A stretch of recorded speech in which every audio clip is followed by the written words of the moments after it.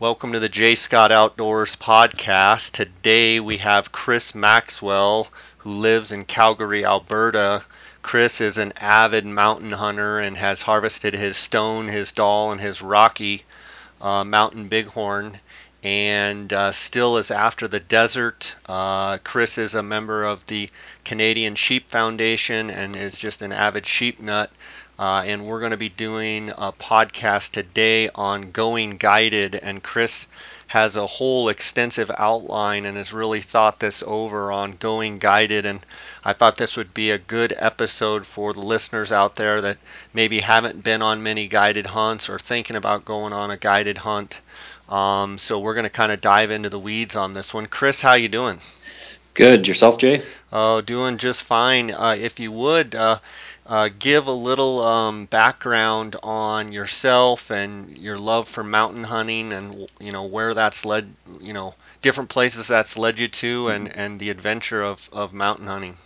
Yeah, for sure. So I actually grew up in Saskatchewan, which is basically just known for big whitetail hunting. Basic is what everyone thinks of when they think of Saskatchewan. It's total prairie, no mountain animals whatsoever. But after I graduated from university, I moved to Alberta to work in the oil field, and of course we got over-the-counter bighorn sheep tags here. And all kinds of mountain hunting. And after the first trip I went on with a friend of mine, I was absolutely hooked from day one. Just the whole challenge of it, and there was no guarantees you were going to get something. It was actually quite difficult, especially for someone new to it that didn't have a whole lot of experience. And as I got more into the sheep hunting, I eventually joined the board of directors on the Alberta Wild Sheep Foundation and still on it today. And I try to attend a lot of conventions and talk to fellow sheep hunters. And there's a lot of pretty prolific sheep hunters within the Wild Sheep Foundation and some of these other hunting organizations. So it's been a really good opportunity for me to connect with like-minded people. Yeah, for sure. And so you've harvested your stone sheep and your Rocky and your Dall. Out of those three, what would you say, which one of those was your hardest? Um, so I'm going to say the Dall was by far the hardest, and it wasn't the hardest because the mountain was the worst or whatnot. It was the hardest because it was a 21-day backpack hunt. We had nothing but mountain house teeth the entire time, and I never harvested my ram until day 17. So the day I actually got my sheep, we were so out of energy, and we had to climb this. Wasn't even that bad of a mountain to pop over the top to get on top of them, and it felt like we had climbed Everest by the time we got to the top, just because we had no energy and we're essentially starving to death on Mountain House after 17 days. But we got it done, and the pack out was probably the worst one I've ever experienced, just because, like I said, we have no energy left, and but it was an adventure, though. Was That was was that your first of sheep? Yeah, it was actually the first sheep I actually harvested. I had hunted on my own for bighorns in my home province of Alberta for a few years before I went to Alaska, and I had never pulled the trigger on a bighorn. I had a chance to take a couple of rams, but they were young, and I just don't want to shoot a young ram. I'd prefer at least an 8-year-plus-year-old sheep, regardless if it's legal or not. So that was actually the first sheep hunt I'd been on that I'd actually was successful on. How did your feet hold up after that 17 days? So prior to that trip, I'd never had a proper pair of hiking boots. And about 4 months before that trip, I bought a pair of Handwags. And, there's a lot of high-end boots out there, but that Handwag just fit my foot perfectly. And, through the water, up and down, and my feet never were wet once. And I never had a single blister that entire trip. And I actually still have, that was in 2012 we did that trip. and I'm still using the same pair of boots today. I just treat it, like wipe them down, treat them with waterproofing and all the rest of it. And I've used that pair of boots, I want to say, on over a dozen sheep hunts, and I've yet to have a blister, and my favorite pair of boots by far. But there's all kinds of brands of boots out there, but I would say, pick a good pair of boots, like one of the better quality boots, but pick the one that fits your foot the best. And I think, something you said there, I mean, there, the boots that you've worn, like you said, there's a lot of other boots that may fit your foot and what have you, but you found one that works for your foot, and it's like, how finicky it can be, and you've probably heard the horror stories of people and their feet, but you found a boot that works for you, and you're just sticking with it. Yeah, absolutely. It's I equate it to like a backpack as well. I've gone through almost every backpack manufacturer there is, and I finally got one where the harness just fits like absolutely perfect, and I'm just sticking with it. It's same thing with boots. The boots are on a mountain hunt. I'm going to say that's probably one of your top three pieces of gear. Um, if you don't have a pair of boots that fits you, it doesn't matter how much they cost or what the brand name is, you're not going to last long. Chris, I apologize for the noise in the background. I don't know if you can hear it, but where I live here in Colorado in the summer, at random times, a guy comes by with a blower. It's part of the homeowners association. It decides to blow off all of the streets and what have you, and he's happened to pick right in front of our house right when we're talking here. So if it's bad, I apologize. Today, so you have extensive background as being a mountain hunter. You love those mountain hunts, and but you have a whole outline that you've prepared and done a lot of thinking on going guided. And I just thought I'd kind of turn it over to you, and I'll interject where I can and ask you questions. But you've put a lot of time into this, going guided. My first question would be, kind of what got you started in trying to, create an outline and help other people, picking a guide and what have you, picking in the right outfitter and what have you.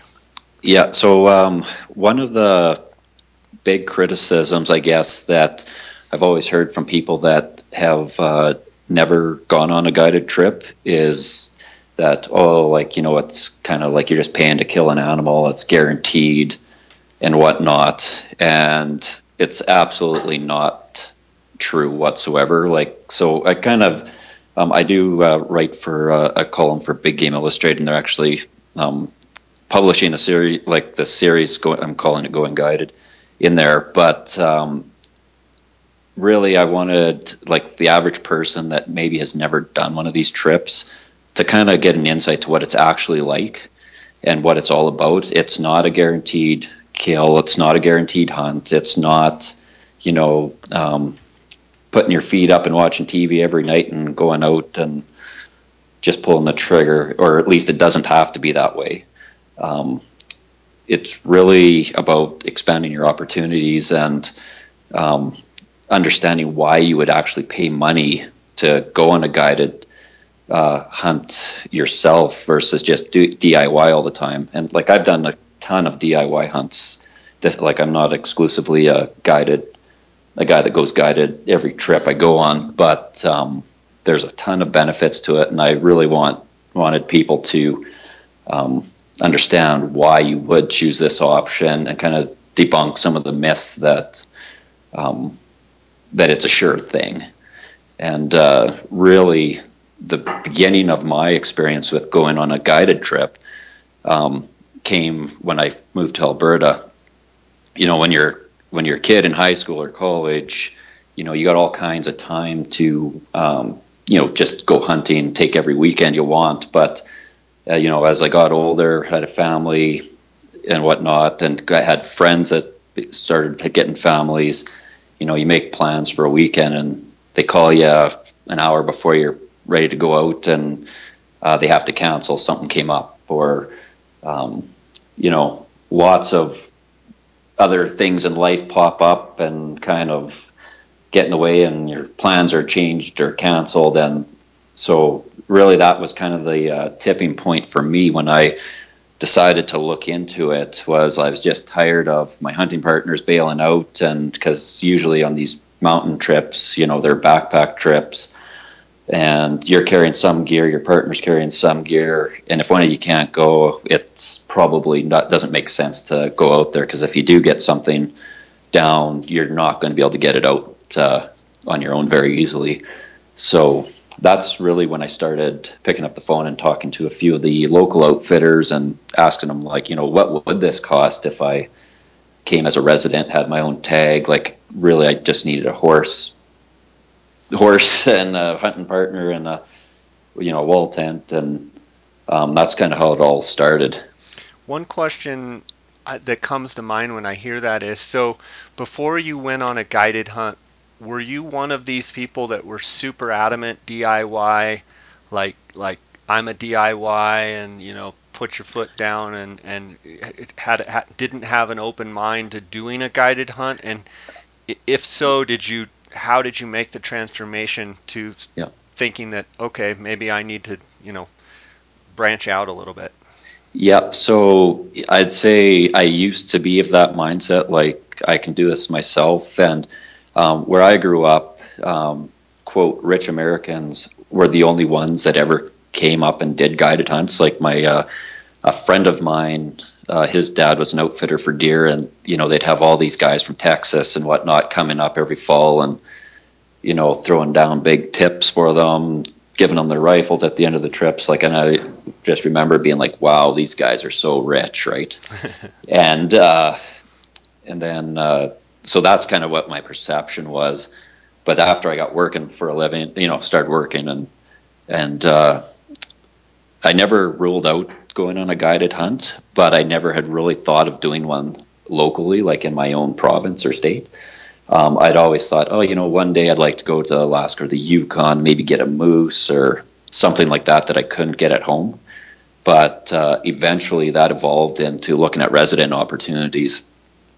And like I said, it really, what kind of straw that broke the camel's back into really pursuing this was that some of my hunting partners had bailed on me in the last minute before we were supposed to go on. After you take a week's vacation and you're ready to walk out the door, and all of a sudden they're not going, it kind of spoils the whole trip for you. So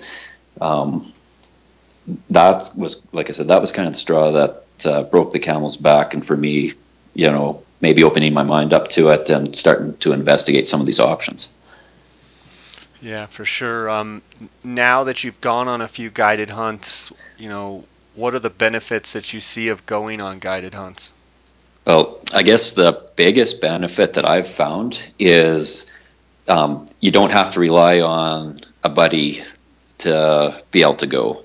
If you're going with an outfitter, they're going to be there. And so that's a huge one there, just having like that reliability.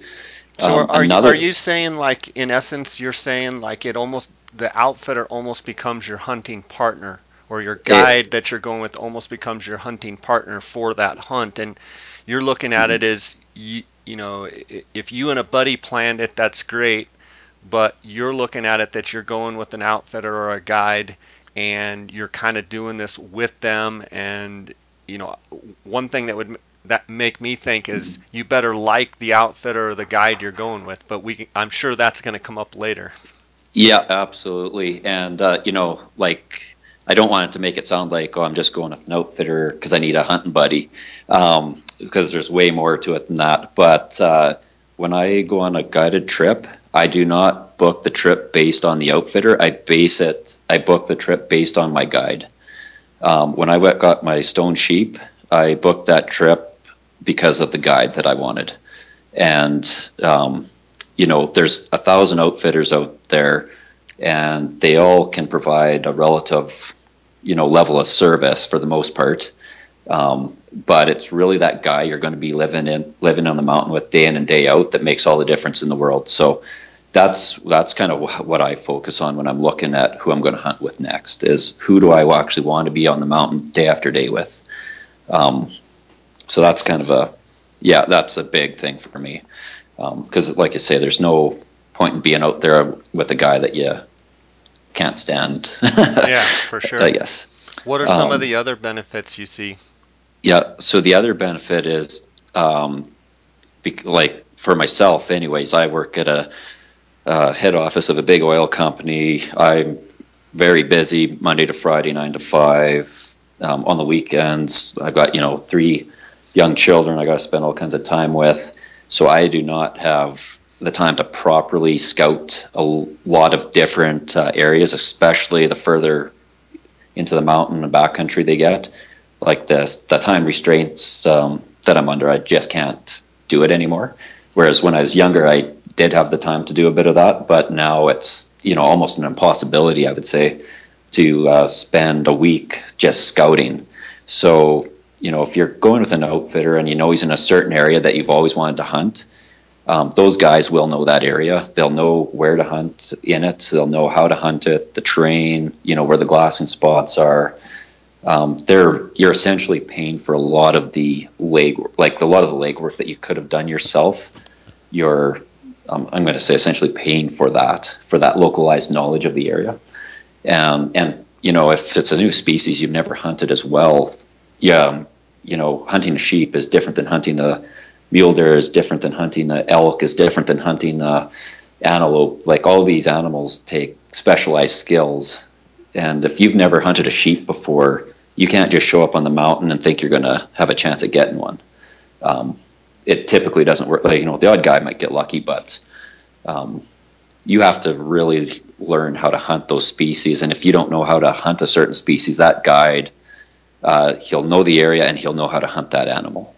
So that's a huge benefit, in my opinion, especially if it's a specialty animal like a sheep that you might not get a lot of opportunity to hunt for the average guy. Like in BC and Alberta here, we're pretty fortunate because we can get these over-the-counter tags. But if you're in the lower 48 and you pull a once-in-a-lifetime tag, I think you'd be crazy not to look at getting some localized knowledge anyway for that tag. For sure. One question, I want to bounce back to something you said. It's a little bit off topic, but you said you work in the oil fields. Yep. That always intrigues me. What exactly do you do, and how long have you been doing it? Okay. So actually, I work for a pipeline company, TransCanada Pipelines, and specifically on the Keystone project. Right now, we're kind of in a holding pattern till get the next round of permits going. But before that, I actually worked in the oil sands for about 7 years. And but even in high school and university, I had worked for other pipelining companies, doing pipeline maintenance and things like that. So I've always kind of been on this pipeline side of the fence, with the exception of my time in the oil sands, I guess. And when you say oil sands, what does that mean? That's like Fort McMurray, or I guess in the U.S., like a lot of the environmentalists call it the tar sands. And it's basically this huge basin in northern Alberta where oil basically saturates this layer of sand. Like, it's like a big band at a certain depth, and they'll essentially mine it, I guess, and run it through the processing plants and get the oil out of the sand itself. So in other words, they're extracting oil out of the sand, and I would assume that there's sand deposits after they extract the oil out, and so I bet they have a very complex process to do that. Yeah, it's a pretty complex process, and like when you see the side of the mine cut, it's like a layer of clean sand, a band of oil sands, and then above it, it's like all clean sand again. So it's this very specific band in the strata, and they grind it up, and there's all the processing that they do to get it coming out the other side is pretty extensive. But when it comes out, the syn crude, or synthetic crude is what they call it, and it actually is almost the color of diesel. So there's not a whole lot of refining that they have to do after it, but yeah, it's quite a fascinating area and process and whatnot. So, And then, did you study in college to do what you're doing now? so I'm in project controls. So what that is, because most people haven't heard that term, we do like the cost, the schedule, the progressing of a lot of these major projects. And in school and university, I actually got my business degree. And as I was looking for a job with my degree, I actually went to Fort McMurray to the oil sands and got my electrical ticket as well. So I'm a journeyman electrician with a business degree, and that kind of all translated into working in the major projects for the cost and schedule and progress, because I had been on the ground level, or been in the field, I should say, worked on the tools, got all the technical knowledge and skills and whatnot, and I was able to translate that back to the home office here. So it's not a typical path, I would say, of most college graduates, but man, there's nothing more valuable than learning how to work with your hands and seeing what it actually takes to build some of this stuff. For sure. And so, like, now your everyday, stuff that you're doing every day now, are you out in the field, working with your hands, or are you more in the office? What do you do? It's basically 100% in the office now. Um, Whenever we do have a major project, we'll have, like, my counterpart will be on site with the contractors at say a pump station or at a pipeline right away or something like that. And I will go out to the field periodically for meetings with them and see how things are progressing in the field. But for the most part, I am in the home office here now. Okay, and these pipelines you discussed, you mentioned the Keystone. Yeah. A little bit of education here, and this just intrigues me, so I'm Yep. kind of going off on a tangent here, but um, where is the oil coming from and where is it going? So most of the oil, at least on our system, is coming from northern Alberta. So, Chris, you were telling me about your job, and then your building actually had uh, a uh, a fire drill, and the whole building was evacuated. Um, Yeah. before that happened, I think I asked you the question, where is the oil coming from, and where is it going?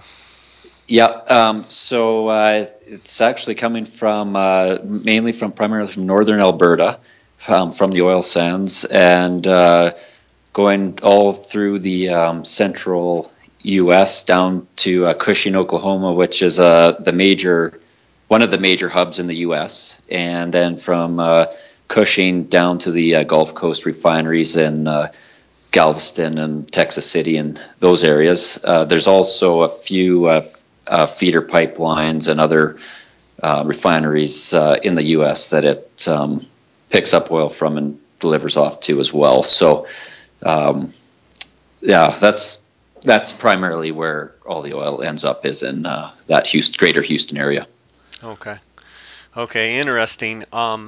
Back to our outline and back to kind of our topic of, going guided. Mm-hmm. We've talked about some of the benefits of going guided. Yep. And then why don't you take it away with starting it out, planning your first guided hunt? Yep, for sure. Well, the one other point I was going to make too, for some of the benefits of guided, before we keep moving on, was it does give you the opportunity to hunt other species as well. If you're a guy from the Midwest, you basically are going to have to go with an outfitter to hunt a mountain goat. You just can't walk into a place like BC or whatnot and buy an over-the-counter tag for that. So it really does open up a big window of opportunity to hunt for some other species you may not have actually had an opportunity at before. So that was one other thing I just really wanted to mention as well, for just some of the benefits. Yeah, good point. Okay, so starting out on going on a guided trip, I made the mistake, and I'm calling it a mistake now, looking at it in hindsight, of booking a trip to Alaska. So that is a big trip if you're from the lower 48, but it's even a bigger trip if you're from Canada like I am, because now it's not just traveling to another area, it's firearm permits, it's export permits for the wildlife. It's an extra layer of complexity. What I should have done was I should have booked like a small trip, like say a black bear hunt or a antelope hunt or something a lot less substantial that would have taken a lot less planning to get my feet wet. A smaller trip like that, you're still going to have like, asking the outfitter the same types of questions. You're still going to encounter the same types of issues, but on a much smaller scale. And if something does go wrong, you're maybe out a little bit of money versus like a huge Alaskan trip where you're going to be out a whole ton of money. And, it was kind of like when my friend and we actually did a 2-on-1 up there, 21-day backpack trip. We had tags for 3 species each. And, we were, in my opinion, we didn't ask all the right questions before we went, and we were in way over our head. Luckily, on the back end, we had done enough research that we knew who to talk to. We'd even called the U.S. Fish and Wildlife Office and got a specific person's name. So when we were ready to leave Alaska and come back to Alberta here, we had their export permits lined up. We had all the firearm permits we needed figured out. So that piece of it went smooth. But the trip itself, though, we had some challenges, but it was a lot to do with we didn't really know what to expect. What was those 3 species? I had tags for a grizzly, a moose, and a Dall sheep, and my hunting partner there that came up with me, he had the Dall sheep, the grizzly, and a caribou tag. Okay. Yeah, and at the end of it, we both got our Dall sheep. We got a double header actually on that day, and my friend got a nice representative caribou, and I could have taken a moose, but the guide told me, lay off the trigger, we can do better. And then, of course, we never ended up getting one. But to his credit, we did see an absolute monster the next day. So, we potentially could have come up with pretty good moose, but I kind of did regret not taking the one, one that was in hand at the time, but hindsight's 20/20. So sure. Yeah. So like I was mentioning, when you're starting out, I would recommend really taking off on something that's manageable. And I would even say go with to an area where you can actually drive possibly to the place. Just take the whole airlines out of the whole equation. It just makes it that much simpler. And, get things figured out on a small trip, maybe 2. And then if if your dream is like the big Alaskan adventure or some Canadian wilderness hunt, then, that's the next step. Okay. In my opinion. So, then, once you kind of figured out what you plan on that you want to do, I guess the next step is booking your trip. And, when you go to book your trip, this is really what's going to make the difference between the trip of a lifetime or an absolute catastrophe. And, on your podcast, you have a lot of outfitters come on and these guys, and they talk about stuff, and they're probably in the top tier of outfitters, and they're well known. But there really is a lot of guys that are take 2-3 hunters a year, just hang a shingle up, make a few bucks on the side. So do your due diligence, really know who you're getting involved with when you decide to choose an outfitter.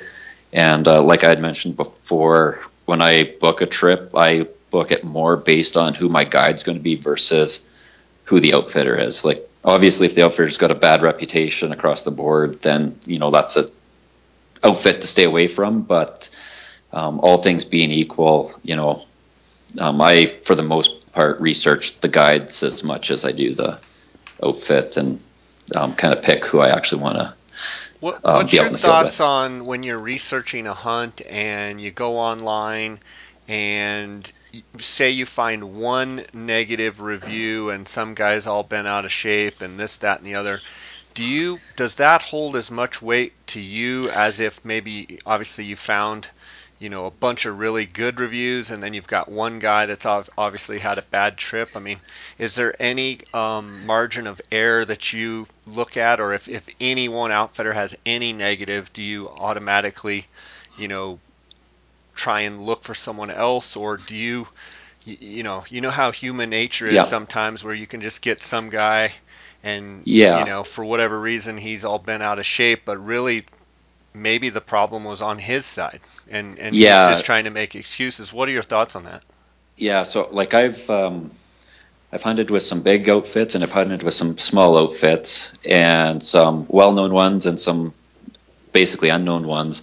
And I can tell you, virtually every outfit, if they've been in business for any amount of time, will have a negative review somewhere along the line from some unhappy client.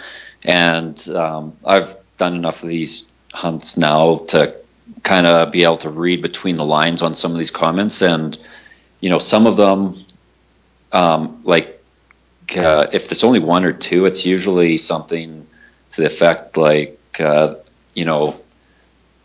the guy never got an animal, so he's blaming it on the guide or the outfitter, or potentially there was weather issues involved, things out of their control. Most outfitters that I have come across that are like the better outfitters, if something happens on your trip, and it's their fault and whatnot, they will either bring you back again, or they will make it right somehow. The fly-by-night guys, maybe not so much, but I've found that some of the, I don't want to say poor quality outfitters, but there's some outfitters that have a bad reputation. It's not just the odd negative comment. It'll be extensive across the board, and you'll see like it on social media. You'll see it on some of these like Go Hunt type of reviews, and like all these different sites that rate outfitters. There'll be all kinds of comments about them, and it's not just an isolated incident. But if you want to hunt with a specific outfitter and you're researching them online and you find one negative review, I wouldn't automatically write them off. There's a lot of keyboard warriors out there that talk tough behind the keyboard, but if they had to say it to the guy's face, they never would. Right. So Yeah, I think that's important to note that like you said, if you've been in business long enough, you're gonna have someone that was not happy with whatever situation, and yeah, you may never hear a review from them, or they may be the loudest critic out there. But I like to yeah, try and give guys benefit of the doubt, or I might even talk to them and say, hey, there's a yeah, guy so and so, and he's saying this. Like, what's your side of it? So I mean, there, as we know, there's always two sides to every story, and I'm not defending any out. I mean, I am an outfitter. I'm not defending outfitters, but yeah, like in anything else, I would say, and I think most people can read between the lines pretty well. But give the fellow man a break, and maybe get his side of the story of what happened, and you might find out that, hey, the guy's saying, well, the guy missed 5 times, and he couldn't go more than a mile, and yeah, he was totally out of shape, and this is a mountain hunt, and I'm not sure what he expected, but he was not prepared for the hunt. I I, yeah, I know that happens a lot. yeah. And like, I'll just give you one example of that, because I've got a lot of friends that are guides as well. And um, my one friend, he was quite young. He's about, I want to say 23 to 25 at the time. And he was a wrangler, and he wanted his big chance at being the guide. And guy rolls into camp, and he was 400 pounds, and of course that ends up being his first client. And just to get him on the horse, they had to get the biggest, like I can't remember the breed, but it was one of the biggest horses you could possibly get, and the guy had to walk up a couple stairs or stumps to even get on this thing. And amazingly enough, my buddy there got him so close to getting a ram. All he had to do was walk 20 yards up a hill and a fairly steep incline, and 3 hours later he still wasn't at the top of it, and the ram was bedded there all day, and he just never made it to the top at the end of the day. So that guy, I don't know if he complained bitterly at the end of the trip or not, but his physical ability was so bad that it was his fault that he never got a ram. And I've heard lots of stories about guys not being able to shoot and whatnot, but from the guides that I have actually hunted with, those guys are dialed in. They know their animals, they know how to hunt them, they know how to find them, and if the client doesn't get an animal, it's usually not because of something they did. Yeah. That's what I found anyways. So like you said, it's got to be taken with a grain of salt, these online reviews, because I like to give people the benefit of the doubt as well, and even, like you say, call the outfitter and ask them about that specific instance, and their version of the story is probably a little different than the guy that's complaining. Yeah, and I feel like sometimes when you give an outfitter or give a person to give their side of the story, I think a lot of times that also tells what kind of person they are. If they say, well, yeah, it was a misfortunate situation and here's, kind of what happened. Or if the guy says, oh, yeah, da da da da da, and then he gets on his own horse, then sometimes that sends up red flags to me like, I want to hunt with someone that is, has a lot of grace, and someone that is willing to, there's a lot of times someone's booking a hunt with me because they're not as experienced as I am. So for me to get on my horse and talk about, my level of experience, there's certainly, I like it when I talk to people and, bring up an unfortunate situation and they say, yeah, here's what happened, and but they don't attack the person. So I think that's something to, just kind of watch if you do get in that situation and you interview someone. If they go on the attack and try and put all of the blame on the hunter and they don't take any of the blame, and they don't accept any of the responsibility, that might throw a red flag up for me as well. Yeah, for sure. And like I've mentioned before, I do know one situation where a friend of mine went on a fairly substantial trip, and it was for a stone sheep, and the guide that he had was pretty inexperienced, and at the end of the trip he never got a ram, and he was even finding more stone sheep than the guide. And anyone that's hunted stone sheep will tell you they're probably the most difficult sheep species to pick out of the rocks, just their coloration and whatnot. So they're quite difficult to find if your eye's not trained for that. And he was picking up, more sheep than the guide was, which is very unusual in that situation. And the outfitter made it right, brought him back the next year, and he got his ram. But so in that situation, the outfitter took some responsibility, or I don't want to say blame, but he took some responsibility for the hunt not working out, and was gracious enough to bring the guy back and made good on it. So, which he never had to do, but it was I thought pretty highly of him for doing that. For sure. So you're talking about starting out and planning your hunt, and you're saying make your first guided hunt maybe a smaller hunt, maybe something that you can drive to, kind of eliminate the airlines, eliminate, some of the stuff that you have no control over. And then once you get comfortable with a couple of those hunts, then go ahead and book some of those big adventure hunts, in other countries and what have you. Yeah, I would like I guess it's just like anything else. Like, you got to learn the ropes, and you can read all you want about how to do stuff, and people write columns and articles all the time about like travel hunting and what to look for and what this and that. But until you've actually done it, you just can't be ready. Like it's kind of like going on your first sheep hunt. Until you've actually done it, you have no idea what you're really in for. Um, it's just totally a totally different way to travel than you normally ever would. So that'd be my recommendation anyway. And I've talked to a few of my friends that have done a few trips, and they all have said the same thing. Like, and when I say a smaller trip, I'm not even necessarily talking about the price tag.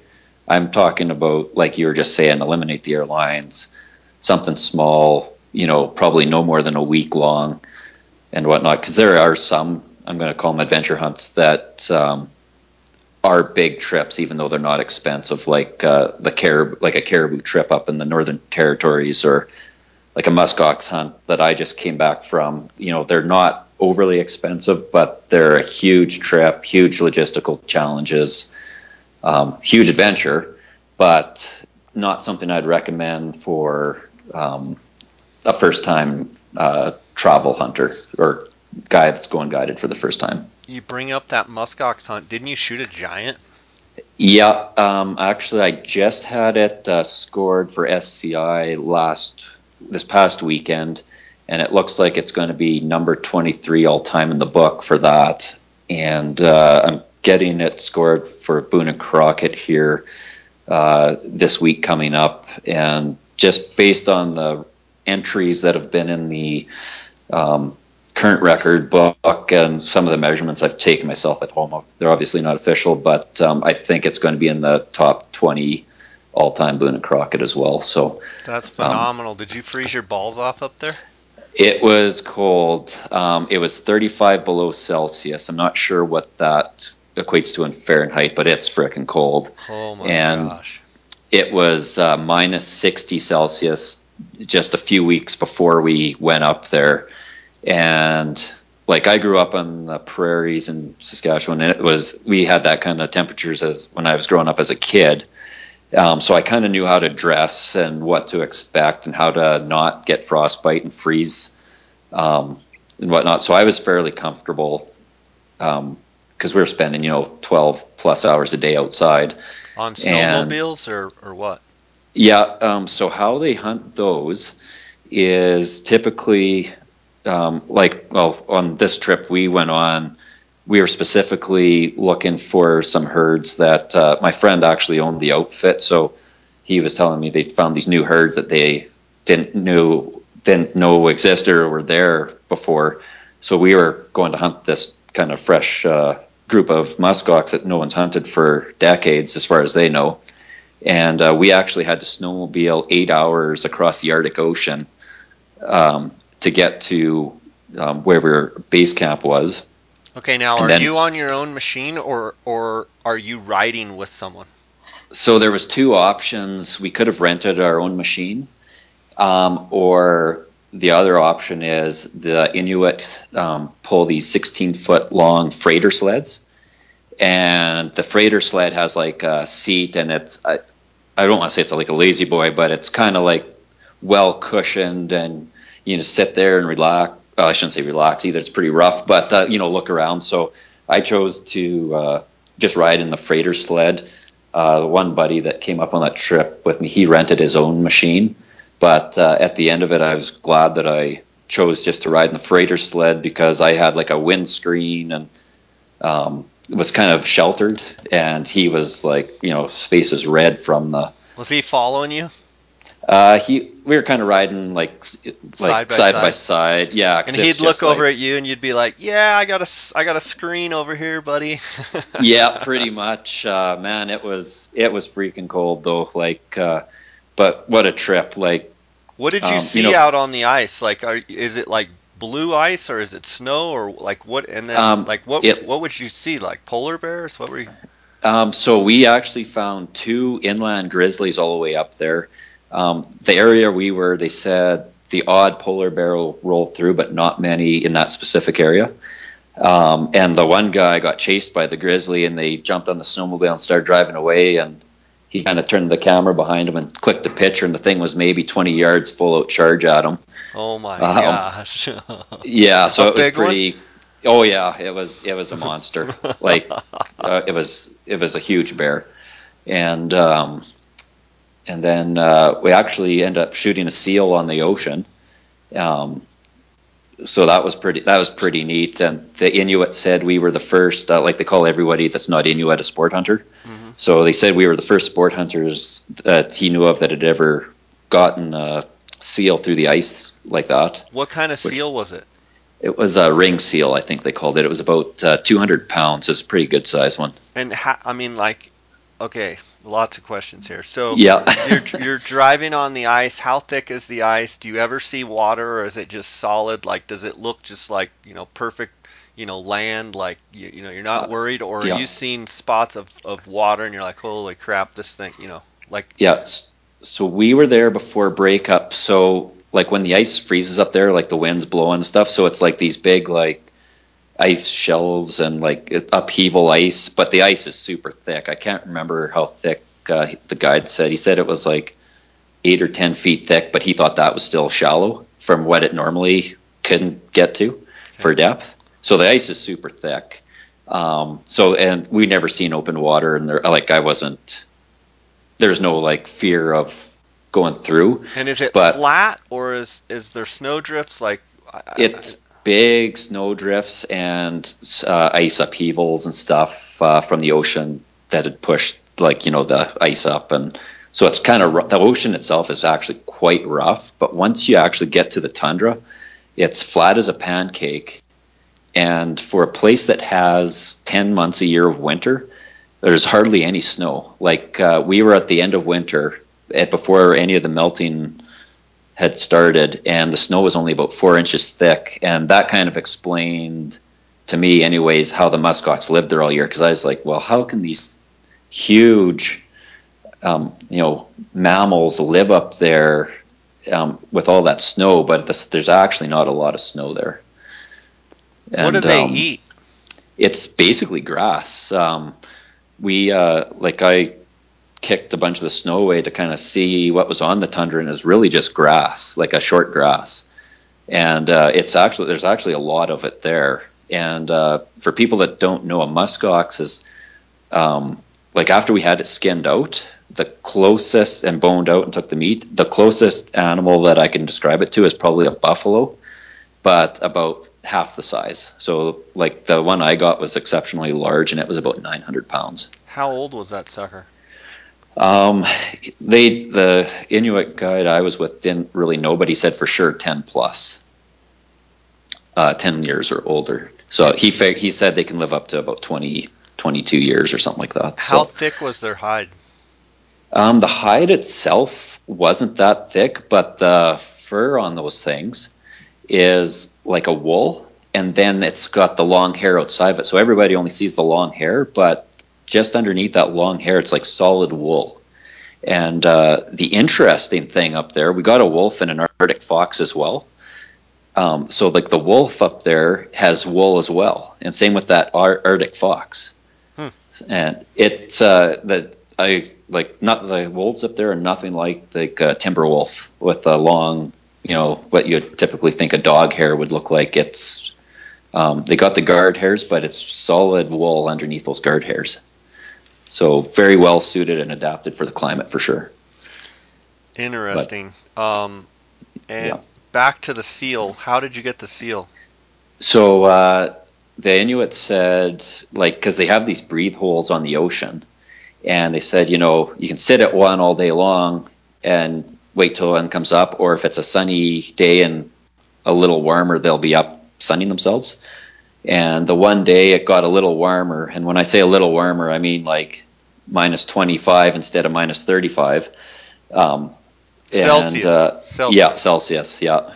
And we basically seen it and kind of got within about 200 yards of it, and the one guy I was hunting with, he shot it just at the edge of the ice. But the scary thing with those breathe holes, though, is I got a good picture of one, and the hole looks, maybe 18 inches around.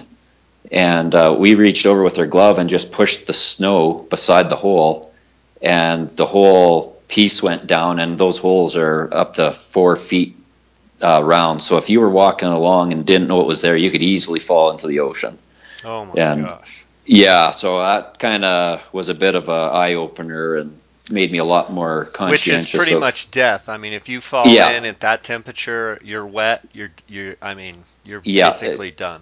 And it's, like I said, 8 hours snowmobile ride to town. So if you fell through, if you got wet to your core, you would be almost guaranteed to perish there. Yeah, for sure. Yeah, it's. So did you get your muskox with a rifle or a bow? I got it with a rifle, and there's a lot. Like, I probably could have got it with a bow. The two other hunters in camp that were friends of mine, they took theirs with archery gear. And after we, like, I was with the one guy when he got his with his bow, and after we kind of figured out the whole program with the muskox, and kind of figured out how to hunt them with a bow, I think anybody could probably do it. But I'm trying to get the Super 10, which is one species category of every animal type in North America, and I wanted to do it with this specific rifle that I have because my dad gave it to me when I was a kid. It was my first big game rifle, so I'm trying to get all the species with that. So what is it? Browning 270 A-bolt. Nice. Yeah, so I've taken all my sheep with that gun too. So it's just the gun I can't seem to get away from, actually. So. Yeah, that's awesome. Is your dad still around? Yeah, he is. He still hunts with an old 303 British. Wow, so, cool. Yeah, but cool. So that sounds like a heck of a trip. Yeah. Did you do a lot of the Inuits wear seal hats? No, they wear a fur hat, but they're not necessarily seal, and they all wear, for the most part, these big fur mitts that are made out of wolf, or some of them are seal skin. And in town, a lot of them wear like the mucklucks and stuff. But they're, for the most part, wearing modern boots. And the interesting thing, like, those people are so interesting. We got storm stayed in town a day before we hit the ice there, and we went to the local cultural center. And just such an interesting history. They document how they came over the Bering Sea Strait and how they migrated over from the coast of Alaska across to northern Canada. It's very interesting. And but the really interesting thing, our guides, they were both, I'm going to call them, came from very traditional Inuit families. The one guy, like, they're both in their 50s, mid to late 50s. The one guy was actually born in an igloo. The other guy was actually born in a tent on the tundra, and the only reason he wasn't born in an igloo was because it was summertime when he was born. And these guys have a house. Like, the one guy in particular was very nomadic. He has a house, but he's maybe there 6 weeks a year, and the rest of the time he's going to all their traditional fishing and hunting grounds. And it really gave me a new appreciation for what traditional land use is when the native people start talking about that. Because like, the one guide, like I said, he told me, like, these different spots he went to, and I was just like, that is like hundreds and hundreds and hundreds of miles from the furthest south to the furthest northern tip that he's traveling. And it's just a constant migration all year round, depending on the season. So very interesting people and way of life, and very interesting culture. And like I said, that was probably, on the adventure side, probably one of the biggest adventure trips I've ever been on. Yeah, it sounds incredible. For sure. Well, congratulations on your giant muskox. Yeah, Um, thank you. really cool. Let's talk about booking a hunt. Yeah. So for booking the trip, there's a lot of key things that you should really know about before you pull the trigger and actually book. Some of them surround like the outfitter's flexibility when it comes to schedule. Like some of them, you have to fly in on a Sunday and you leave on a Sunday. Some of them, you can come in midweek or leave early if you want. Know their refund policies, or if you cancel, have it clearly defined if you're going to get all your money back or what that looks like. Some outfitters will be a lot stickier than others depending on what species it's for. And then the other thing really too you need to know is there other additional species that are available, and is it realistic to get more animals? So I'll just give you a good example. If you're on a sheep hunt in BC, I'm going to use BC for an example.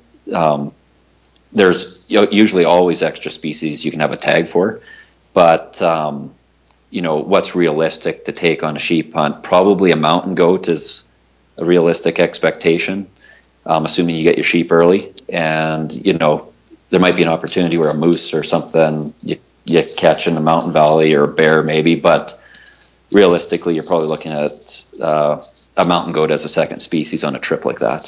So the other thing too is if you're a person that's chasing some kind of a slam or whatnot, those secondary species are good to have the tag in your back pocket for them if that's something that you're after. It's just a lot cheaper way to do it, and chances are you will tag out before the last day of your hunt as well, so you might have some time to hunt for an extra animal. Good stuff there. I'm getting a little scratching, maybe on your microphone. Just watch okay. that. Is that a little better? Yeah, I'm sure it's better. Okay. Okay, keep going. Yeah, and another thing that you really want to ask your outfitter about too is what the accommodations are going to be. Like, are you going to be in a backpack tent, a wall tent, a cabin? Do you have to get a hotel a day before the hunt and a day after? What kind of food are you going to be eating? That was a big mistake when we went to Alaska. We knew we were going to be eating Mountain House. Like, that's just the nature of a backpacking trip. But we didn't realize it was going to be Mountain House 3 times a day, 7 days a week with nothing else kind of And that to supplement can have an effect on your body. You can either have to go to the bathroom 40 times a day, or you can go like Yeah. 6 days and never even have to use the restroom.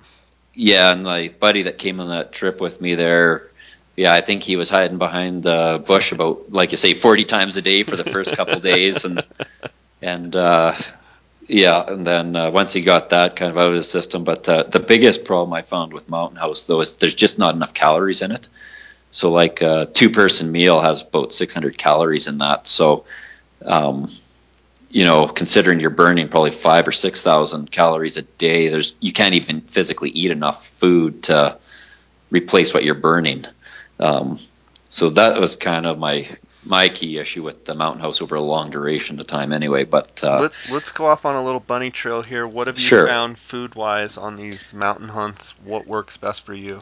Time and time again, it comes back to like stuff with a lot of almonds in it. Just seems to be like a high protein, high energy source. I've tried those goo packs as well, which I found actually were not bad for energy, but I can't eat more than maybe one a day. If I have a couple of them, I just kind of feel sick, I guess. But because of the sugar, you think? I think so. I think that's what it is. But like one a day, it's not bad, and it seems to be like some kind of sustained energy. Lots of like granola bars and stuff like that too. I like, and jerky. Do you take raw almonds in the field? I often do, yeah. Salted or unsalted, or? I typically do unsalted. I know some guys like the salted because you're sweating and it's kind of replacing some electrolyte. But I found because when I was doing some of these big hikes in the mountains in particular, I was finding I was getting a lot of leg cramps. So I started uh,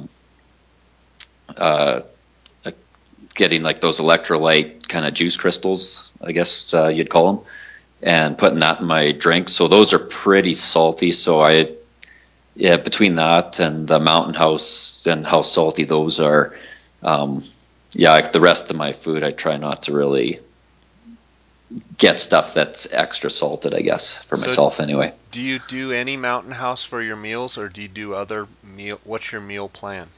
So lots of Mountain House, obviously, because it's, I guess, easy and compact and dehydrated, and it's convenient at the end of the day.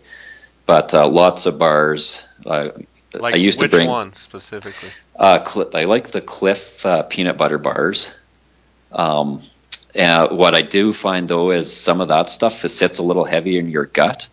So if you've got a big hike, it might not be the best thing to eat at the start of it. But when you're going to be sitting down and glassing for a few hours, we'll eat some Cliff bars. I do have a sweet tooth, so I do bring in some chocolate bars. I don't know if like Snickers, Mars bars kind of thing. I don't know how good that is, but it's calories and you're eating, and it gives you something anyway. Lots of trail mix type, but like nuts and raisins and that kind of stuff. Bit of dehydrated fruit like bananas, maybe some apple chips, and I know there's certain guys like Jason Harrison, who's been on your podcast there. They've got all that stuff right down to a science for maximum calories, and they've got a pretty defined day-to-day meal plan that they use. But I basically just try to pack stuff that I like as well, because I found that I was getting into more of like I need X number of calories in this, and then what I was finding was I didn't really like it and I wasn't eating. So now then you're just carrying around stuff that you're not eating. Exactly, and when you get back from a backpack trip, you really should have no food left.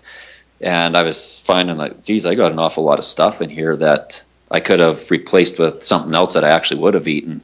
So that's good stuff. And by the way, the listeners, I am going to be doing a podcast with Jason and Brendan, and they're going to go over their actual piece by piece food list for their upcoming hunt. I've actually gotten quite a few requests to get them to give their food, and so they're going to be doing that here coming up. So yeah, no, that'll be really interesting. And I'm constantly refining what I'm taking for food in my pack as well. So I try as new stuff comes out for backpacking food. I try it because sometimes find I just like this better and replace something that I currently take, and constantly upgrading, I guess. So sure, yeah, sure. So you're talking about booking the hunts. We got off on food, which is great. Yeah. Any more things when booking a hunt? Yeah. So a lot of guys always talk about this reference list, and I'm sure you've been asked for one 100 times, and I know they're usually, oh yeah, here's our reference list, call them. I never bother calling any of those guys. And the reason I don't call them, I shouldn't say I don't call them. I don't call them to find out how good the outfit or the hunt was.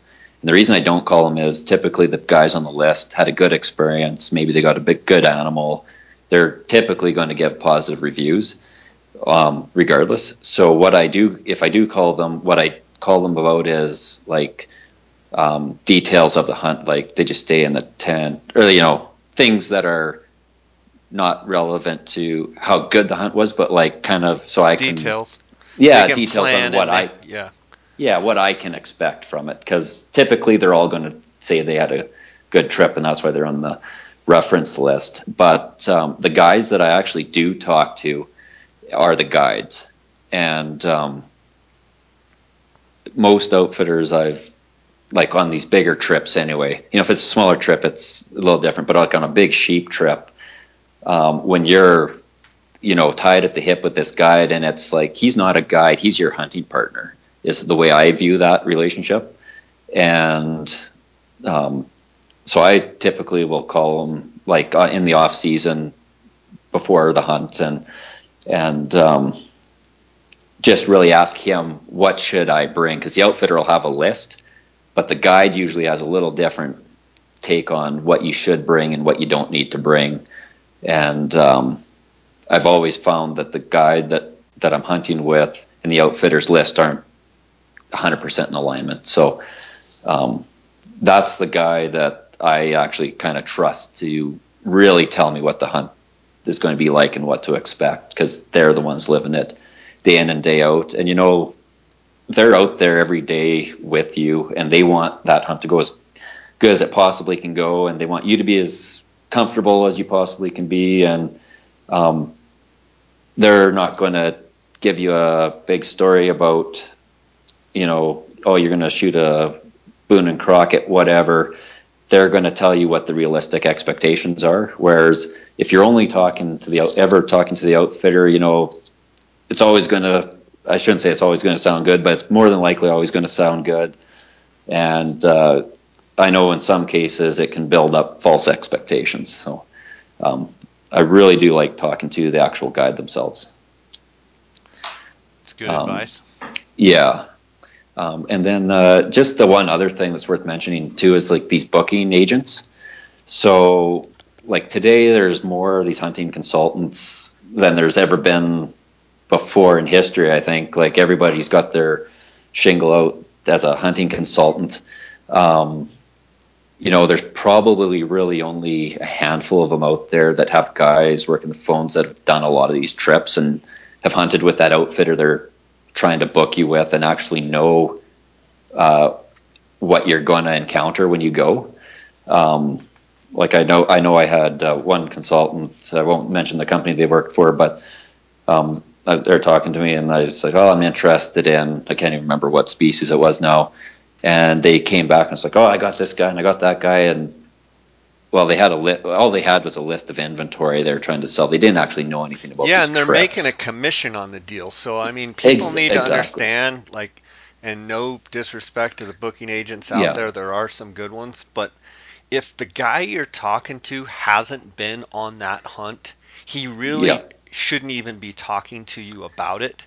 What he hears people say and what, some list or, that oh yeah, so and so's supposed to be good, but like I kind of take offense sometimes to the whole booking agent process, because it seems like you said there's so many of them out there, and half of them have never even been on those hunts. And it's like, would you take stock picking advice from someone that hasn't done extremely well picking stocks, or would you invest in real estate with someone that's never even owned real estate? And just because someone goes on one hunt doesn't mean that they're good or they have knowledge about another hunt. And that obviously you can tell from my voice, it's kind of picked a soft spot or a nerve with me, because it's turned into this big business.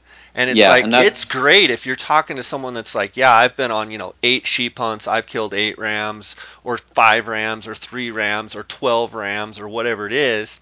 Then you can go, okay, this guy's been there, he's done that, he knows what to expect. But like when you're talking to a guy and he's like, well, I actually haven't even gone on a sheep hunt yet. Well, you need to find someone else to talk to. Not that one in particular, the sheep hunt ones. I've quit talking to consultants, period, about them, because I've found that 8 out of 10 of them have never been on a sheep hunt, number one. And number two, the guys that have been on one were with one guy in Alaska or with one guy here. Like they haven't been around. Like if the guy's killed 2 grand slams and has hunted with 15 different outfits, I'll talk to him all day long. But the average guy just has not hunted sheep in particular at very many places. It's just too expensive. The tag availability is low. It's just not a reality. Like if I ever drew a desert sheep tag, I'm going to talk to a guy like yourself. Yeah, you're the outfitter, but you've done it. You're well known. You know what you're talking about. You've killed many rams. You know what you're looking at. Like I'll talk to a guy like you versus a guy that just wants me to book with you. Yeah. Well, and I think to defend booking agents a little bit Yeah. too, if you talk to someone and they're like, I've only been on, if they say, I've only been on one sheep hunt, it was with this outfit, I had a good hunt. I can't tell you specifically, but I can tell you what I know from what people have told me, and here's some other references that you can call, and I'll turn you in the right direction. I just want to encourage the listeners out there to beware of some of these so-called experts that really have not done it. And there are some fantastic booking agents out there that have a ton of experience. So I don't want this to come across like they don't, or as an industry in general, because there's some great ones. But the other thing is these guys are getting paid to book you. So they're not going to tell you some things if they're getting you got to watch that. And that's one thing that's so frustrating, with this industry and this whole booking agent thing is like they're getting a commission whether they've been there or not, but if you book, they're getting paid. So of course they're going to try and sell you on the deal. So I mean, I think most of the listeners that listen to this podcast are savvy enough to know that, if they're being sold a bill of goods. Yeah, and the other thing too, and this is what when I'm talking to one of these guys, what I always bring up too is I quiz them on like firearm laws or requirements, permits, getting the trophy import and export. Like especially if you're hunting in another country, or even out of like in this muskox example, I even had to have a permit to get it out of Nunavut, and that's a territory within Canada. You just have to know these things. So if you're talking to one of these guys and they don't know what permits you're going to need for, whether it's for your rifle, for your animals, that's a bit of a red flag for me that they may not be as experienced as maybe they've led you to believe or whatnot, but they should be pretty knowledgeable in that stuff. And I have talked to some of these guys that, man, they could tell you the web address to go to print off the forms for XYZ permit, and this is the guy you talk to at this airport, and so there is some guys that are pretty knowledgeable, but just something to be aware of. Yeah, I think you make some great points there, for sure, when talking about booking a hunt. And I think talking to your outfitter is one thing, but I think a point you made is talking to your guide is a huge thing. Who are you going to actually be with in the field? Whether it's a week or 10-day or 14-day or 21-day or whatever it is. I mean, you're going to have to feel like you have a common bond with this person. So I think that's hugely important. Let's talk about how much to pay. And okay, so this is a pretty interesting topic. So, what I've found and I'm keep going back to sheep because sheep are like big money hunts. On what I've found, especially in some of these sheep hunts, you'll go on 10 different outfitters' websites. You'll find 10 different prices all over the map. And what I actually did before I did my stone sheep trip was I listed out my top 5-10 picks for outfitters, the base price, and then I started making columns for all the extras. Like, okay, there's a charter flight on this one, there's extra tag fees on this one, there's trophy fees on that one. And when I laid that all out in a spreadsheet, at the end of the day, the total all-in cost, there really was 2 price points.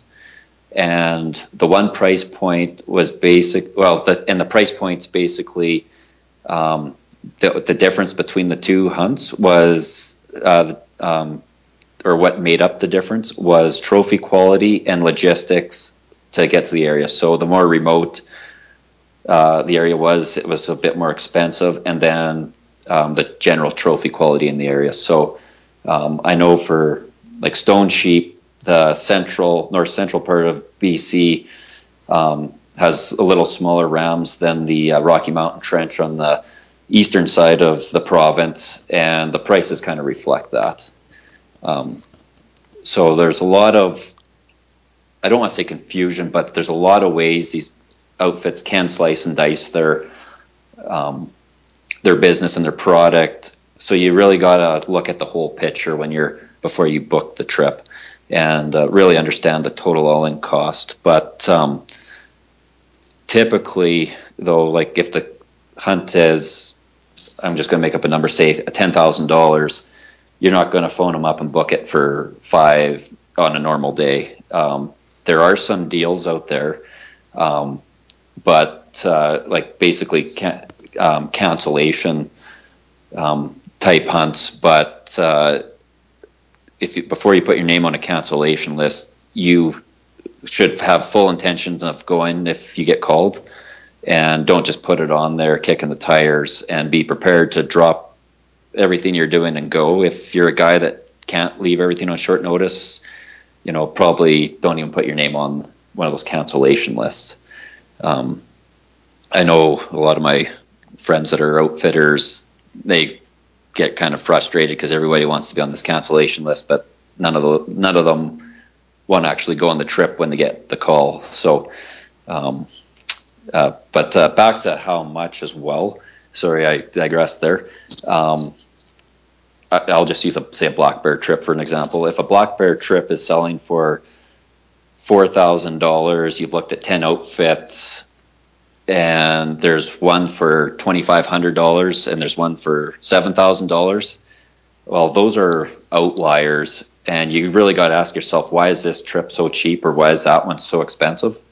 And there could be legitimate reasons. Maybe the one that's that cheap is the guy's brand new to the business, just trying to get a few hunts under his belt, some pictures for his website, and just trying to get things kicked off, and maybe it'll be a great trip. But maybe the guy that's charging $7,000 or all that extra money, maybe he's got something exceptional there, like maybe you're staying at a 5-star lodge and eating filet mignon and drinking wine every night or whatnot. So there might be a reason for it, but typically if an outfitter's asking a price that's outside of what I'm going to call like a general threshold or price for that species, there's definitely some red flags that should be going up for you when you're looking at that. For sure. Yeah, and the tricky ones though would be some of the sheep and other type hunts where you might have extra support staff. So some outfits, they don't have a whole ton of extra help around. Like you might not have 2 or 3 spotters, you might not have an extra wrangler and whatnot, so maybe they can operate a little cheaper. But then another outfit, they might have 2 or 3 guys employed just spotting nonstop and looking. So yeah, the trip is going to cost a bit more in that scenario.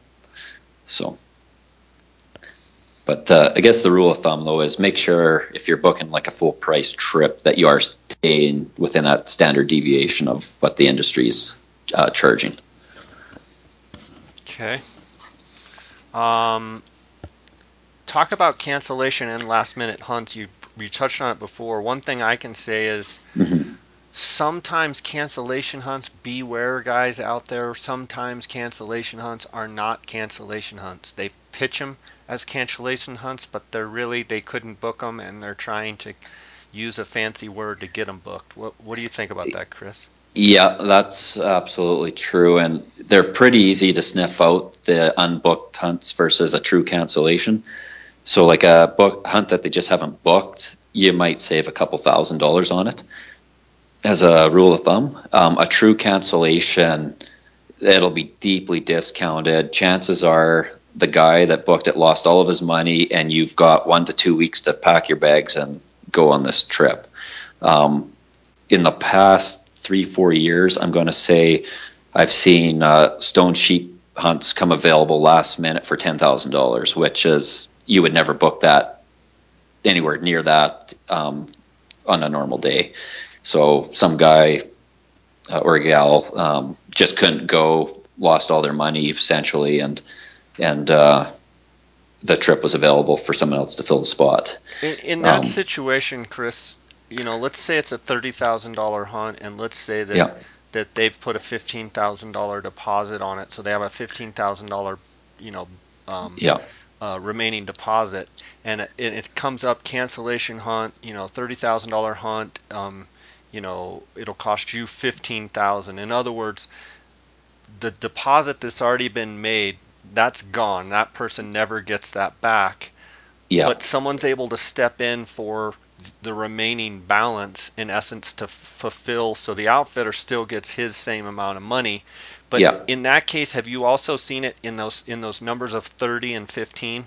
Have you seen it where they offer the cancellation hunt for the 15,000, or have you seen it where they offer it for 10, where it's even more discounted because it's 5 days away, and you have to be there on a plane, like you have to literally get on the plane that day, or in 3 days you got to go. Yeah, what I've seen, or just, and this is just because I know a few outfitters that operate in the Yukon and BC and stuff, is they'll, before they advertise it, they'll call all the guys on their cancellation list and try to sell it for that 15.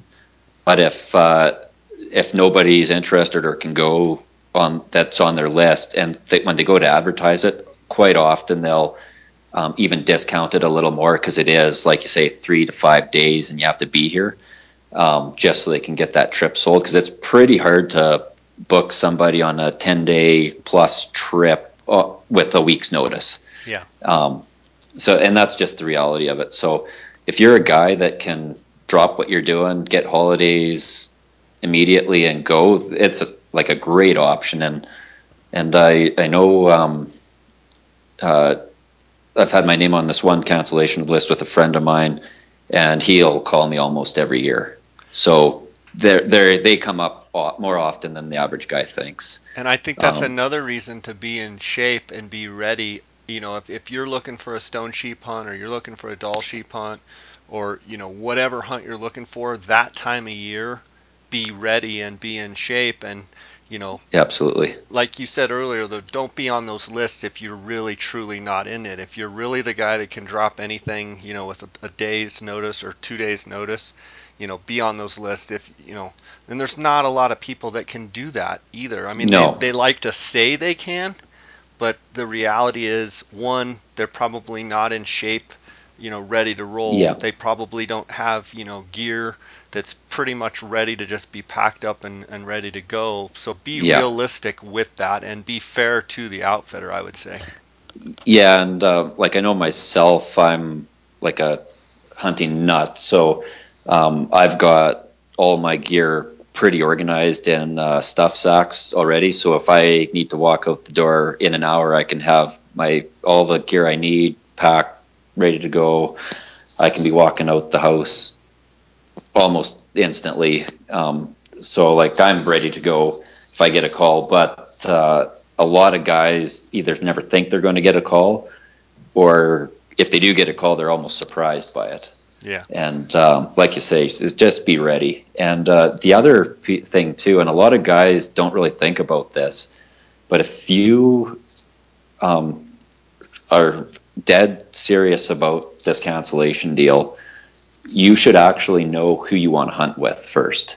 Um, so don't be like putting your name on 15 outfitters cancellation lists. Figure out if you want to shoot a moose or a stone sheep or whatever. Figure out who you actually want to hunt with for that specific species. And what I've actually done in the past is I'll put a deposit down with those guys. Maybe it's only a couple $1,000s, but I'll say, I want to do this trip. I need to do it on a cancellation. I can't afford the full price on it, but I want to be the first guy that gets called when something comes up, and here's my deposit. And when you do that, they know you're serious. You got skin in the game at that point, and I could almost guarantee you will get a call. Yeah, for sure. I think Yeah. you're exactly right. I think your microphone is rubbing up against your shirt or something. Just watch that. Oh, okay. Oh, okay. Sorry. Let's talk about the hunt itself and what to expect as a client going on the hunt. Yeah, for sure. So, you know, there's a lot of things that you should expect, but you should already know ahead of time before you show up. Like, are you getting picked up at the airport? Do you have to make your own way to camp? You know, what kind of food's provided? All this stuff. But at a basic level, you should expect to eat well. You should expect to eat often, and you should expect, based on what you're paying, a certain level of service. If you pay almost nothing, you shouldn't expect the same kind of level of service as the guy that paid 60,000 for a trip. So have realistic expectations on what you're going to get for your money. You should expect, that your tents or your cabins are in good shape. You shouldn't be staying in a tent that's leaking every time it rains. And, if you're using horses or trucks to get out to the hunting area, they should be, good working order, good animals, and, broke and ready to ride. You should basically be expecting that you're not going to lose time in your hunt because the outfitter's equipment failed. That's why they are outfitters, is they are outfitting you with all this gear, and that's why you paid them the money, or one of the reasons why. Anyway, the other thing too, which I think is absolutely critical or very important, is to help your guide out when you can. And if that's like doing dishes or saddling horses or splitting firewood or helping them break down camp or set it up, it just, you don't have to do it as a hunter, but when you do that stuff, your chances are your guide's going to work that much harder for you. It's going to give you more time to hunt in the field because he's not having to spend all this time doing camp chores. And the more you help out and try to make things go smooth, it just seems like the hunt just goes that much better. That's what I've found anyways. And like a lot of these seasoned guides, say for saddling horses, a lot of them, they don't even want you to get in their way doing that because you're just in the way, and it's actually going to be longer if you try to quote help. But there is a lot of other stuff you can help out with around camp, and it just makes it that much better, in my opinion. Another thing you should really know too is like how much hiking and walking you're going to do. Like if, like you say, some of these guys show up on these trips, they're so out of shape they couldn't walk down a city street, let alone climb a mountain. So you really need to know how much hiking to expect, especially if you're questioning how in shape you are. And if the guide tells you you're going to be walking X number of miles a day, you should, expect that and be ready for it. But like you said, that all goes back to being ready for these trips before you even go on them. Like once you're there, it's too late. So, the other thing too, with kind of like what to expect and what to do on a hunt, is take pictures and take as many of them as you possibly can. Like on a typical week, if I'm out on a hunt, I'll take at least 200 to 300 pictures. And, at the end of the day, when you get home, you don't just have a handful of trophy shots or like, hero shots. Grip and grins. Yeah, exactly. You've got like your whole experience documented. And I've always found that when I've gone through my pictures at the end of the trip, I was like, oh, wow, this is really neat. I forgot I took that picture. And, oh, wow, this is One great. thing I can add to that, Chris, to help people out, because I'm a big picture taker too, and my Yeah. hunting partner Dar is not so much. Mm-hmm. He just doesn't really make that a priority. He just never Yeah. has. Um, and a lot of it has to do with my personality, his personality, his desire to have pictures or not have pictures. But one thing I can tell you to kind of get in the routine of is every time you stop in glass, take a few pictures.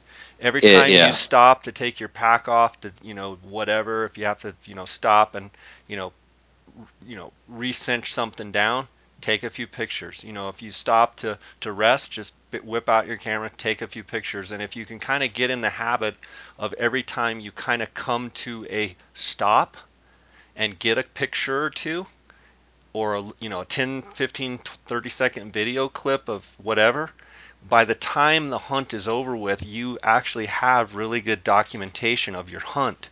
And I've had people ask me before, like, how do you take more pictures? And if you can get disciplined about every glassing point you stop at, take a few pictures when you start, take a few pictures before you put your stuff away, then you pack up, you walk up the ridge, you get to another rock outcropping, take a few pictures before you even start glassing, take a few pictures before you throw your pack on, and by the end of the hunt, I mean, you will have an unbelievable, gallery of photos.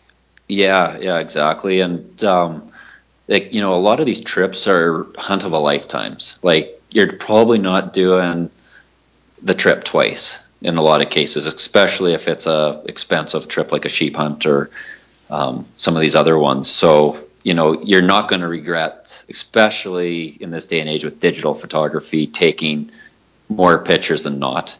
And, you can't go back and take them twice. You can't go back and take pictures from yesterday. So, just like you say, be disciplined about it. And what I found really helps too is a lot of the guys will put their cameras in their backpack, but I always keep mine where it's handy and in a jacket pocket or somewhere where I can easily get to it, where I'm not digging around my gear for it. And I found that really makes a big difference too for taking extra shots. So For sure.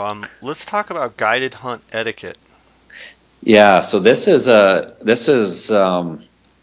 part that I want to talk about too, based on a lot of my conversations with some of my friends that are guides and wranglers. And if you just think about your personal life, if you treat people like garbage, they're probably not going to like you and they're not going to go out of their way for you. But if you treat them well, with respect, treat them like a human being, they're going to go out of their way for you. And a guide is no different. Just because you've paid to be on the trip doesn't mean that you shouldn't treat that person with a lot of respect. So what, you're a multimillionaire and that guide's making $25,000 a year. Like, you're a person just like he is. Treat them well, and a trip will guarantee will go a lot smoother. And then on any paid hunting trip, you can sit back and put your feet up and let the guide and support staff wait on you hand and foot. But like I was mentioning before, when you start pitching in around camp, like say you made a kill that day, you get back to camp quite late. Well, the guide maybe needs to tend the horses and do a few other things. Well, maybe you can go and start getting dinner that night ready and, get the campfire going or the stove going or do things to help out.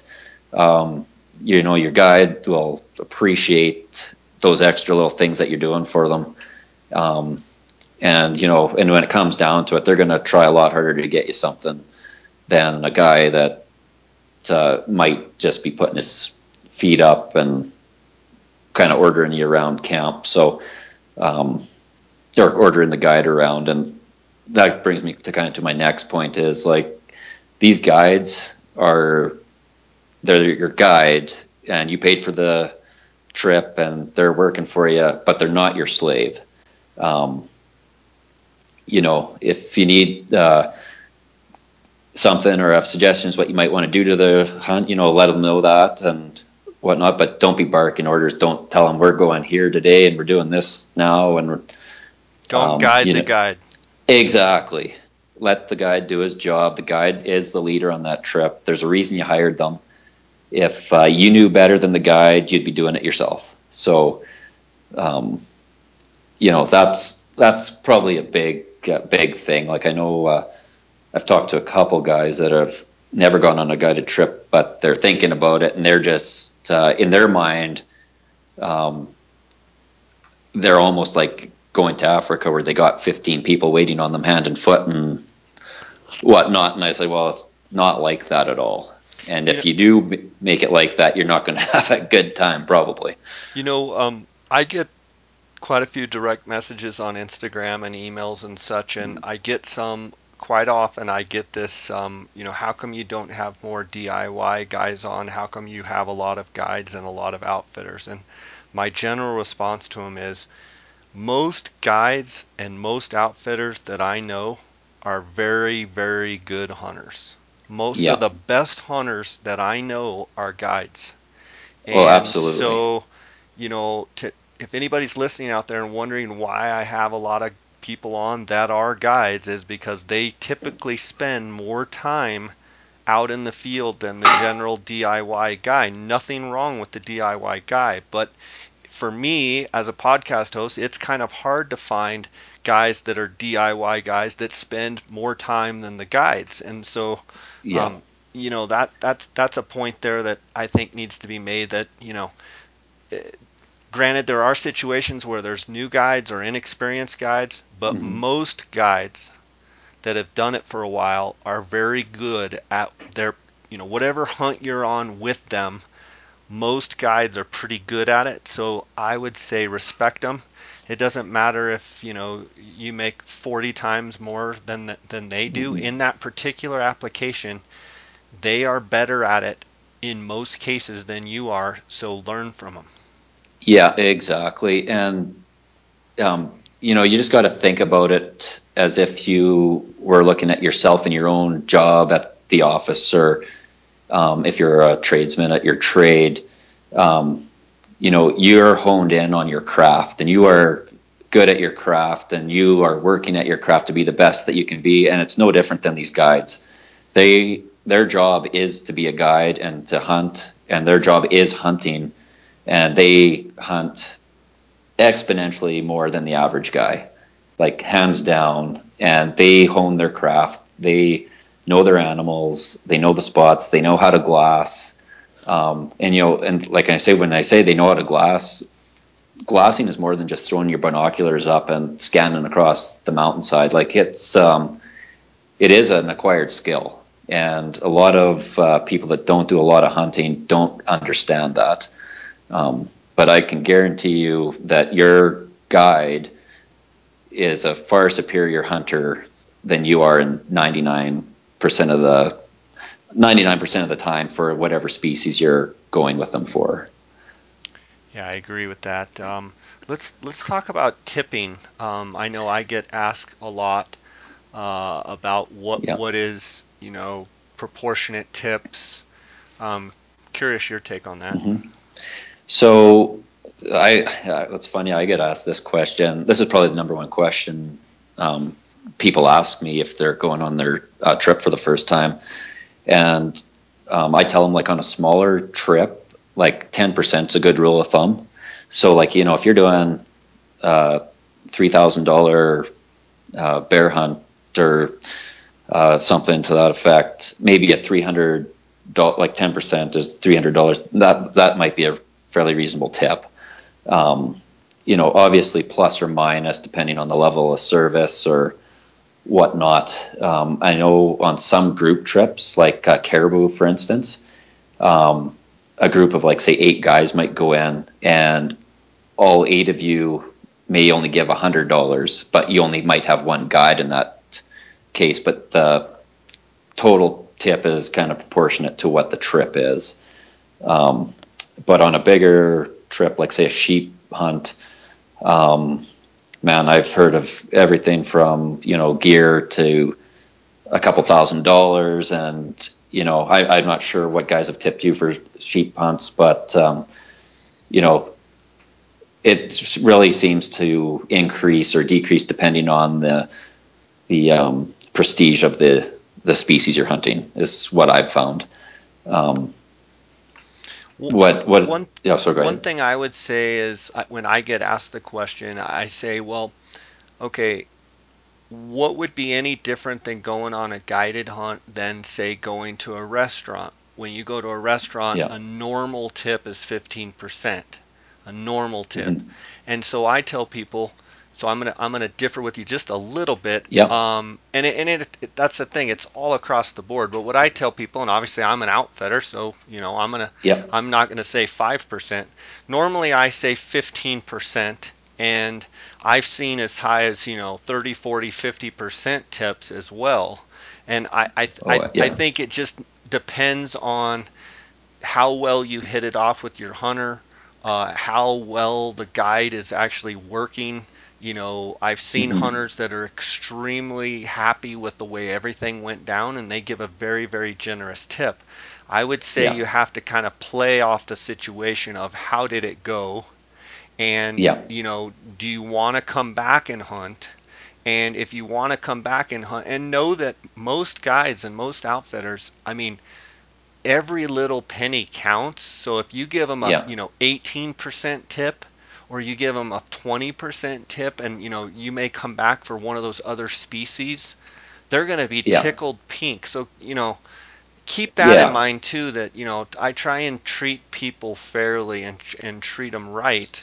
And I don't think it should be any different in your tipping. You should, Yeah. if you've got kind of a not as good a service, or just kind of a standard service, then maybe 10% is fair. But if you've got someone that's really, really working hard, and really done a good job, personally, I don't see how it's any different than going to a restaurant where 15%, at least in the United States, I don't know how it is in Yeah. Canada, 15% is like that's the normal, that's what someone tips. And if someone was Yeah. at a restaurant and got less than a 15% tip, then they obviously know that either the person was cheap, because that's against the norm, Yeah. or that they did something wrong. Yeah. And the other thing I'll bring up with that too is um, it really can depend on the person, like the hunter's economic situation too. So, say a sheep hunt, there's some guys that can write that check every year, go all day long. They don't even notice the money's gone. And like you're absolutely right, they can afford to tip quite well. And I know there is some guys that, one example I just can think of off the top of my hand, my friend who's the guide was telling me about this. It was a school teacher from, I think it was like Mississippi or one of those states anyway. So never really made a lot of money, saved up his entire life to do this moose hunt in the Yukon. And so he went up there, they got a great moose. He was tickled pink, very appreciative. And at the end of it, he was kind of embarrassed because he didn't really have a tip or anything of significance for the guide. But my friend who was the guide, he's like, no worries. Like I appreciate that what situation you're in, and it is what it is, right? But like I would say, if you can afford it, which most people do in some of these bigger trips typically can, give a proper tip to reflect the level of service, especially when these guys have gone out of their way for you. It got like I've had on a couple of trips I've had it where we got back from a long hard day of hunting and the camp cook has the fire in your tent lit, and first thing in the morning, before you're out of bed, they're back in there. They got the fire lit so it's warm when you get out, and to me that's going above and beyond. And um, so those people, like you say, every little bit helps, and if you can afford it, tip them properly and treat them well, and chances are you'll have lifelong friends out of them too. Yeah, for sure. One thing you touched on a little bit at the beginning of the episode or the podcast was the boots that have worked for you. One question I would have with Yep. your mountain hunting, what gear, and this is probably a whole nother podcast, but Yep. what are you running as far as gear from head to toe, and what have you found works best for you? Okay. So I'm not one of these guys that'll get like a specific brand and be totally outfitted with it. I'll get the very specific things that I like, that I think are exceptional from each of these brands or companies or whatever that works for me specifically. So, like I'd mentioned earlier, my boots are handwags, and if I ever had to buy or next time I have to buy a pair of boots, I'll definitely get the exact same ones. Just they work for me. They're perfect for me, and no issues. So I'll get those again.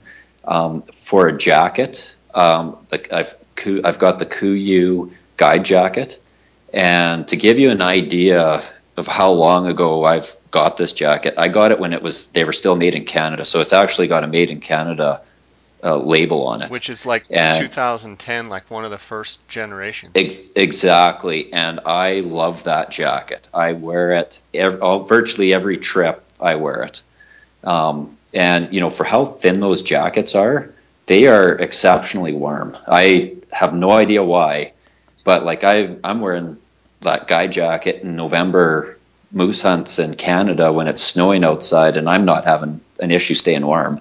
So absolutely love that jacket. They're not advertised as waterproof, but they are somewhat water repellent to a point. So that's definitely, I don't go anywhere without that jacket.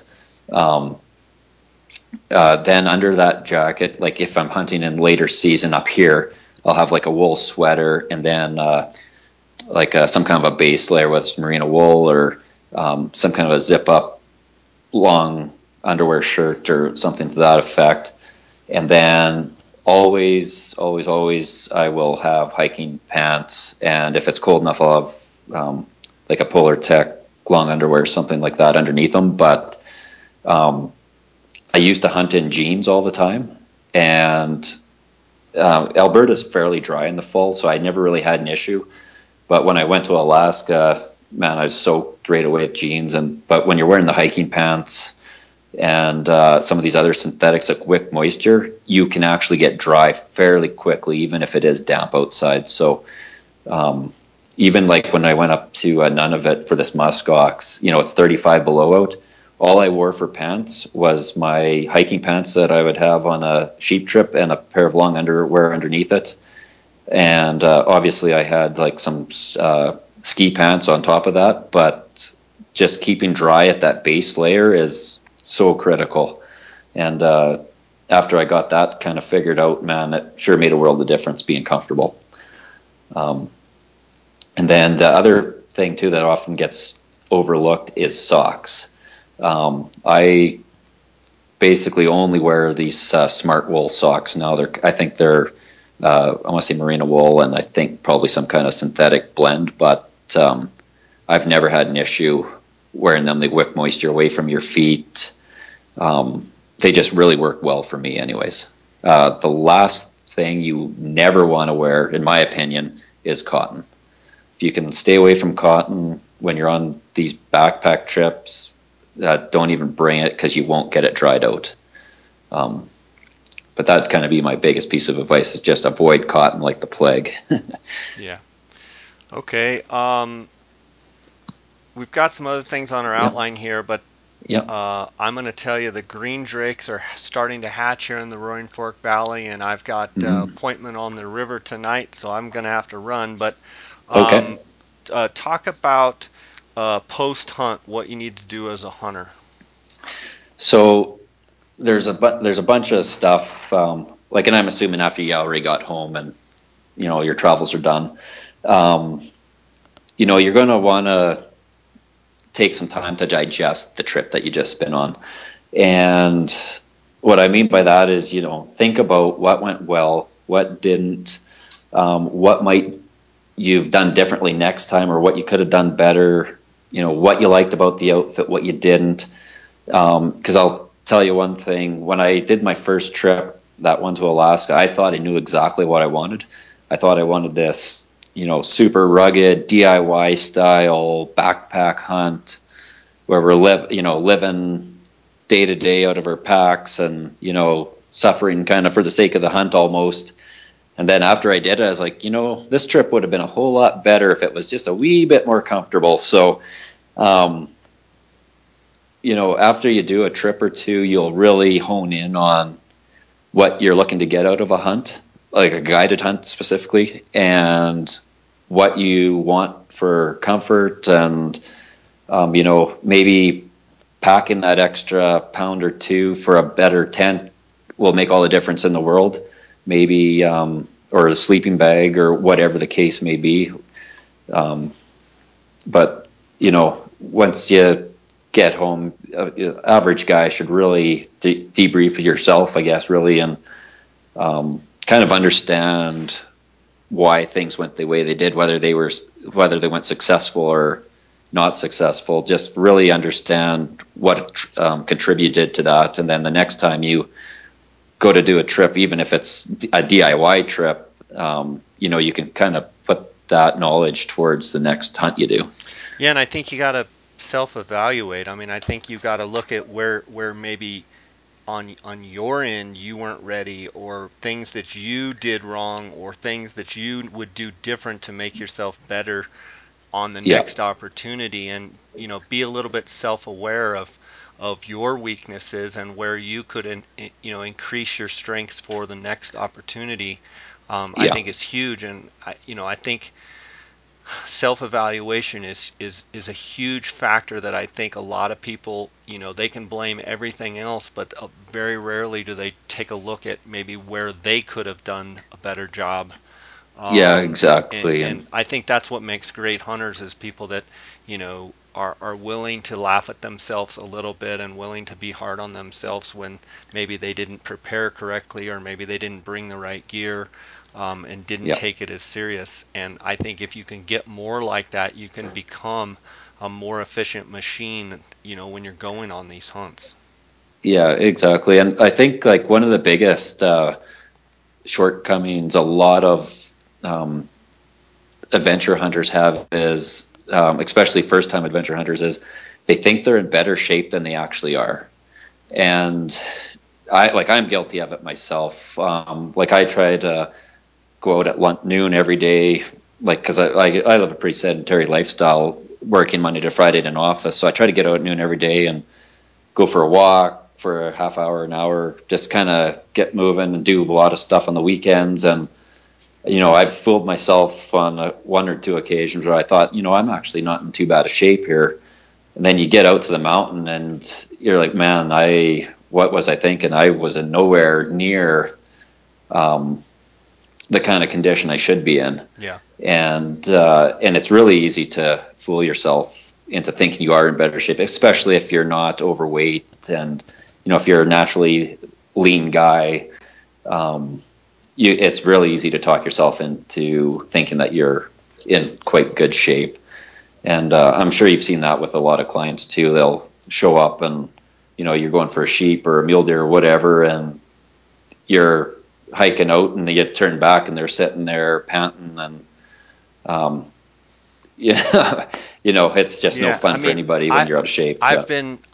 I've been on those hunts, and I've also been where I wasn't in the condition that I needed to be in. So I've seen both sides of the, being realistic, I've seen both sides of that story, and I just think people need to be more self-aware with what they've got going on, and be honest with themselves.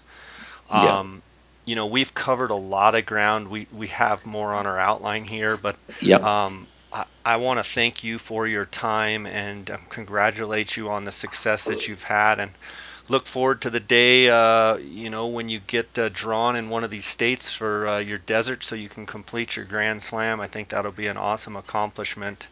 It'll be great. I want to thank you for your time. I also want to thank the sponsors of this podcast, GoHunt.com, Insider. If you use the JScott promo code, you're going to get a $50 store credit to the new Go Hunt gear shop. Use the JScott promo code for that. The KUIU Ultralight Hunting. I want to remind the listeners out there that the KUIU World Tour, the mobile showroom, is going to be in, June 20. Starting June 29th, Boise, Idaho through July 1st, then Idaho Falls, Bozeman, Montana, July 13th through the 15th, Denver, Colorado, July 20th through the 22nd, Colorado Springs, Omaha, Nebraska, Kansas City, Missouri. You can go on KUIU.com and find out where that mobile showroom is going to be. Every size, every piece of gear that KUIU makes will be at the mobile showroom. You can try it on, you can feel it, and the overwhelming response from KUIU customers out there is just been awesome, with people getting to actually feel it before they try it on, know exactly what size and what have you. It's been phenomenal. Also, the Outdoorsman's in Phoenix, Cody Nelson and his crew. If you use the J Scott promo code, you're going to get a 10% discount. And phonescope.com. If you use the J Scott promo code, you're going to get a 10% discount there when you purchase any product there at Phonescope. Chris, I want to thank you for your time, and yeah, it's just been awesome. We've covered a lot of ground, and keep up the good work with your job, and look forward to the next hunt. And I want to let people know, I want you to let people know how they can follow you, or how they can get a hold of you, or what have you on social media or whatnot. Yeah, so I'm on Facebook. Just if you Google Chris Maxwell, and I think there's a couple of us, but I'm the guy with the sheep on the profile. I'm also on Instagram at Rocky underscore mountain underscore ram underscore hunter. So Rocky Mountain Ram Hunter with the underscores in between the words. And I post a few videos and some pictures on there. Mostly all hunting related type stuff, and I think I even posted a little picture of a muskox video I took when I was up north there this spring. It's kind of neat to see the herds there. So, and then I also write a little column for a magazine called Big Game Illustrated, and I think it's published here quarterly. So you can check out some of my stuff on there if you like. That's awesome. Well, thanks for spending time with us, and thanks to the listeners for your loyal support here of this podcast. I'm gonna go try and drown some green drakes and see if I can catch some fish tonight. Here in the Roaring Fork Valley, it's the rivers have finally just cleared, and the drakes are kind of hatching that last 30 minutes of light. So I'm off, gonna go fish with my buddy Eldine tonight, and gonna have a good time. So thanks everybody for listening. Thanks Chris for your time, and until next time, God bless.